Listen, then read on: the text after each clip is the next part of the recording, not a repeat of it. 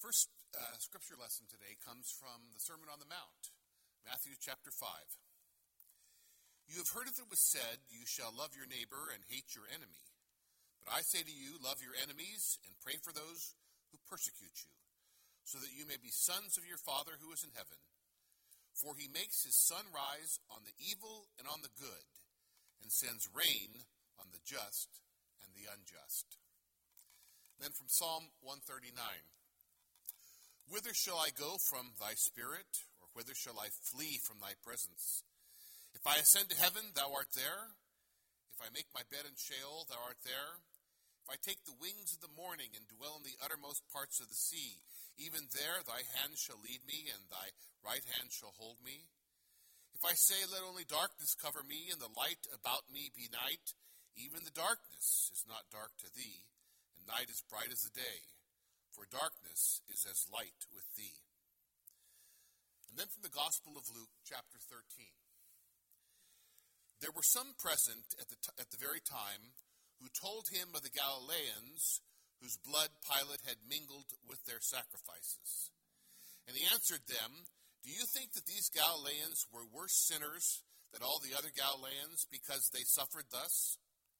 I tell you no, but unless you repent, you'll all likewise perish. Or those 18 upon whom the tower in Siloam fell and killed them, do you think that they were worse offenders than all the others who dwelt in Jerusalem? I tell you no, but unless you repent, you will all likewise perish. May the Lord bless to our hearts and our minds this reading of his word. A long time ago, right after I came here, I was asked by the men's Bible study, group of guys that meet on Saturday morning, to come and to talk to them about the topic of the will of God and how God operates in the world. Actually, I was there to referee an argument that had been going on for quite some time in the men's Bible study, and that was, if you're going to an important appointment and you're late, and you pray for God to find you a parking space, and you pull up to where you're supposed to be, and there's a parking space right there, did God do that, or are you just lucky? How many would say God did it? How many say luck? There you go. Oh, we're a lucky group here. Okay, we're off to a good start. We're going to talk about this particular concept of God's management of events in the world. Now, this is the 20-minute version of it. This is good, and it's a very complex topic. We're only going to be brushing the tip of it, but I recommend, I've listed 3 books in the worship order here that are available. The first one by John Boykin, fabulous book on this very topic of God's action in the world. Does God control the events, the happenings, and the circumstances of your life? Is God a macro manager or a micromanager down to the parking space level? The answers are important to these questions because they determine how we feel about the operation of God in our lives, and sometimes they determine how we interpret events. There was a lady who joined our church in Miami. She was 70 years old, and she had not been in church since she was a child. And she told me the story of why. When she was 7, her father died, and some, I'm sure, well-meaning minister in her church told her that the Lord had called him home, that God had called her father home to be with him in heaven. And she thought, well, God's got a lot of people, but I only have one dad. Why did he take mine? She said, and I began to hate God from that day. And it's taken me all my life, she said, to come to another understanding of God and how God operates in the world that would allow me to worship him. Bad theology can make a monster out of God and can make people say things that are untrue and are hurtful and actually turn people away from the concept of God in their life. I saw an interview of a man who he worked in the Trade Center, the Twin Towers, and was right after 9/11, and they interviewed this guy. And everybody in his company died. And the only reason that he didn't die was the very morning, Tuesday, September 11th, he had a dentist appointment. He wasn't in his office because he was at the dentist. And so, during the interview, he said, I must have a really important thing I'm supposed to accomplish in my life for God to have made it possible for me to not be there that morning and to have saved my life. And I remember thinking, yeah, but what about all the other people that died? Didn't they have anything important to do in their lives? Didn't they have people that loved them too? It's important for us to understand these sort of things because I don't think that God particularly on that morning determined who was going to miss work and who wasn't. It just happened. There's a randomness in the universe. That's how the world operates. Not everything that happens to every one of us is the will of God.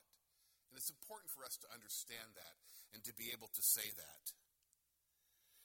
The text that we read from the Sermon on the Mount. The Father causes the sun to shine on the evil and the good.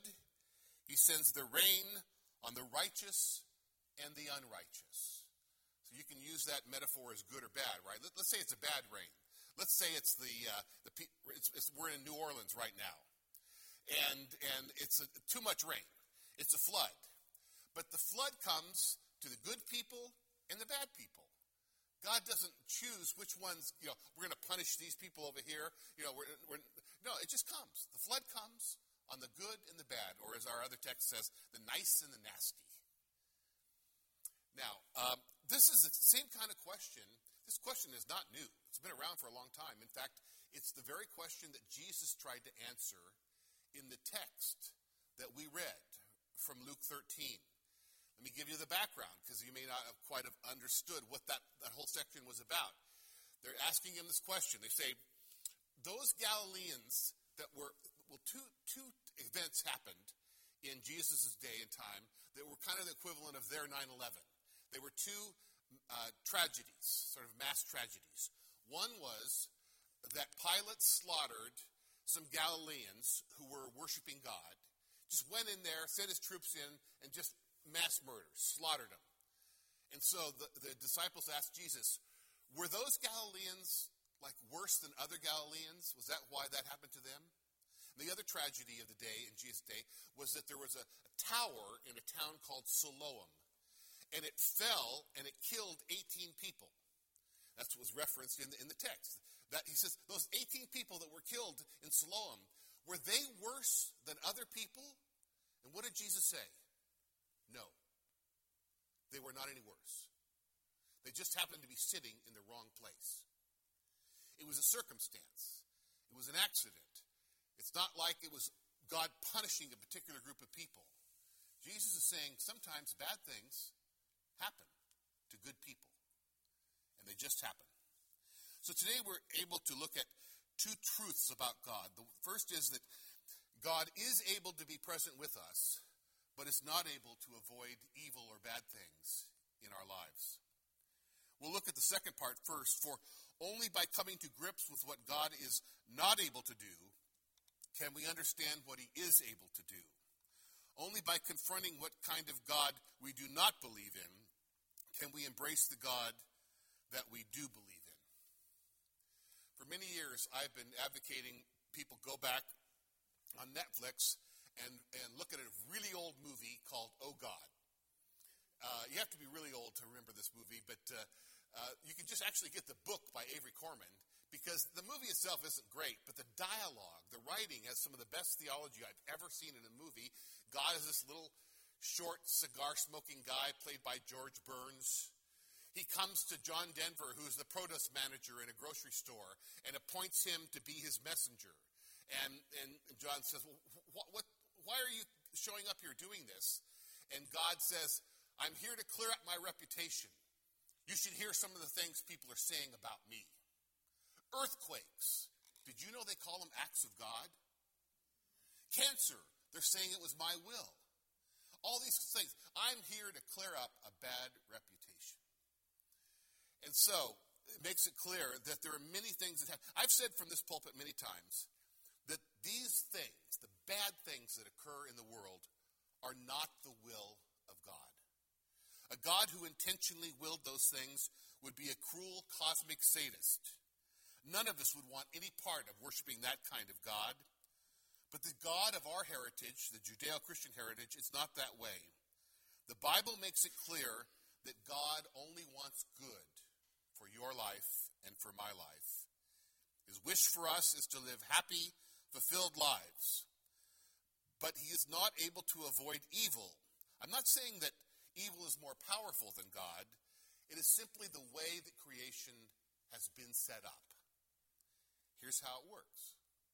Long ago, God made a choice between freedom and uniform goodness, and God chose freedom. It is the fact that human beings are free creatures that causes the presence of evil. God could use his power to make everything good. He could control the world like a puppeteer controls a marionette. But instead, he created us without strings and gave us freedom to make our own choices in this world. And so we get a choice in this life, and that's what makes it so great. That's what allows some people to be Mother Teresa or Dorothy Day. But it's also what allows some people to be Adolf Hitler. Some people take their freedom and fly airplanes into buildings or put children into cages at the border. Some people abuse their freedom, and so we have evil in the world. But as C.S. Lewis said, I suppose it's possible to conceive of a world in which God corrected the results of this abuse of free will by his creatures at every moment, so that metal bullets became soft as cotton balls when shot at human beings, and brick walls became doorways when human beings were unfairly held hostage. But that kind of a world would be one in which wrong actions were impossible, and which therefore there would be no freedom. You have to have, and the reason that God chose freedom is because it's the only way you can have love. You can't force someone to love you. And God's desire was to have human beings who freely chose to love him and be in relationship with him, as opposed to puppets, as opposed to robots. So in that choice of freedom, God allowed many bad things to happen in the world. So people can get behind cars and drive drunk and do horrible things because of the freedom that God has given us in the world. Every maternity ward should have a big poster that says, when you're born, you're taking a big chance. Because you are. There's a lot of things that can happen in this world. And God doesn't step in to save us from them. They happen. In other words, God doesn't get you your job, get your kid into Harvard, remove cellulite from bulbous thighs, return kidnapped kids, or help you pass the test you didn't study for. God allows what happens to happen. You're saying, well, don't you believe in miracles? Yes, I do, actually. But miracles are the exception to the norm. That's why they call them miracles, right? They're the exception to the norm. They're not the way God normally operates in the world. The normal one is to allow things and events to occur as they occur in this world. So, we understand that God does not send problems to us, or as it says in the book of James, when tempted, no one should say, God is tempting me, for God cannot be tempted by evil, nor does he tempt anyone. But each one is tempted when by his own evil desire he is dragged away and enticed. God doesn't cause bad things to happen to people, but he doesn't bail us out either. Jesus never guaranteed that if we follow him, we would be spared the pains and trials of life. We've never been guaranteed happiness or material success as an easy life. The only thing that Jesus guaranteed to those that follow him was persecution, tribulation. That's the only thing he said that you could expect. He said, take up your cross and follow me. That's what's going to happen.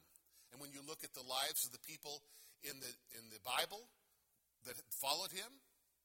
Well, just look at Paul.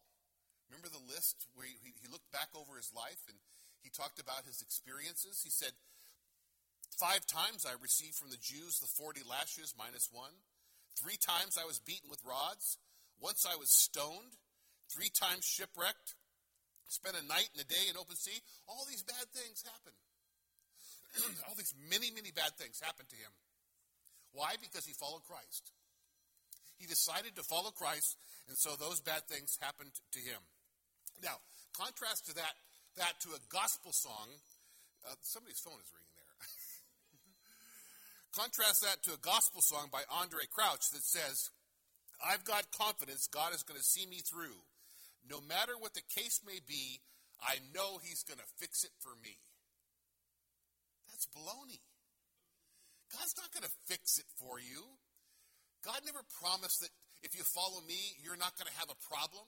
You're not going to come into a difficult time, that everything's just going to be fixed and easy and wonderful.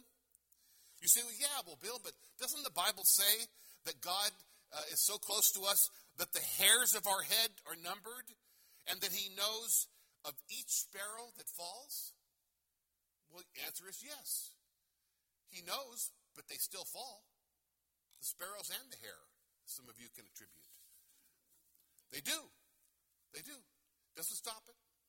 Doesn't keep it from happening. Jesus' point was not that God will prevent bad things from happening, but that he will be with us in the midst of the bad things and will see us through. For Christians, one of the greatest comforting factors is to know that whatever trial or tribulation that you're going to go through in your life, and we're all going to have them at some time or other, you don't have to go through it alone. That is God's promise to us. God does not steer us around problems in life, but he sits very close to us as we make our way through them. Looking back, many of you could imagine or have been through a tough time in your life. And I've heard many people say, I don't think I could have ever gotten through that without God. God's presence was what helped me get through that terrible time, whether it was the death of a child or a divorce or losing a job, whatever it was the fact that God was with me that gave me the strength to go through that and to survive. God offers minimum protection, maximum support. That's why we read the words of Psalm 139, which says, where could I ever go that God wouldn't be with me? The highest of the highs, the lowest of the lows, the farthest away. There's no place that I can ever go in my life where God is not right there beside me, holding my hand, helping me get through. That's a great comfort to know that. I heard a story about a lady named Ruth who was at the end of her life, the very, very end, her last day. And she was in the hospital, and her husband of 50 years was standing by her side. She tried to say something. She tried to speak.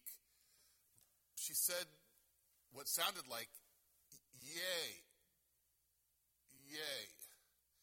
He leaned down close. He didn't want to fail her. What is it, Ruth? What are you saying? And she just could barely whisper, yea, though I walk. She was remembering Psalm 23. Yea, though I walk through the valley of the shadow of death, I will fear no evil. She was getting ready to walk through that valley of the shadow of death.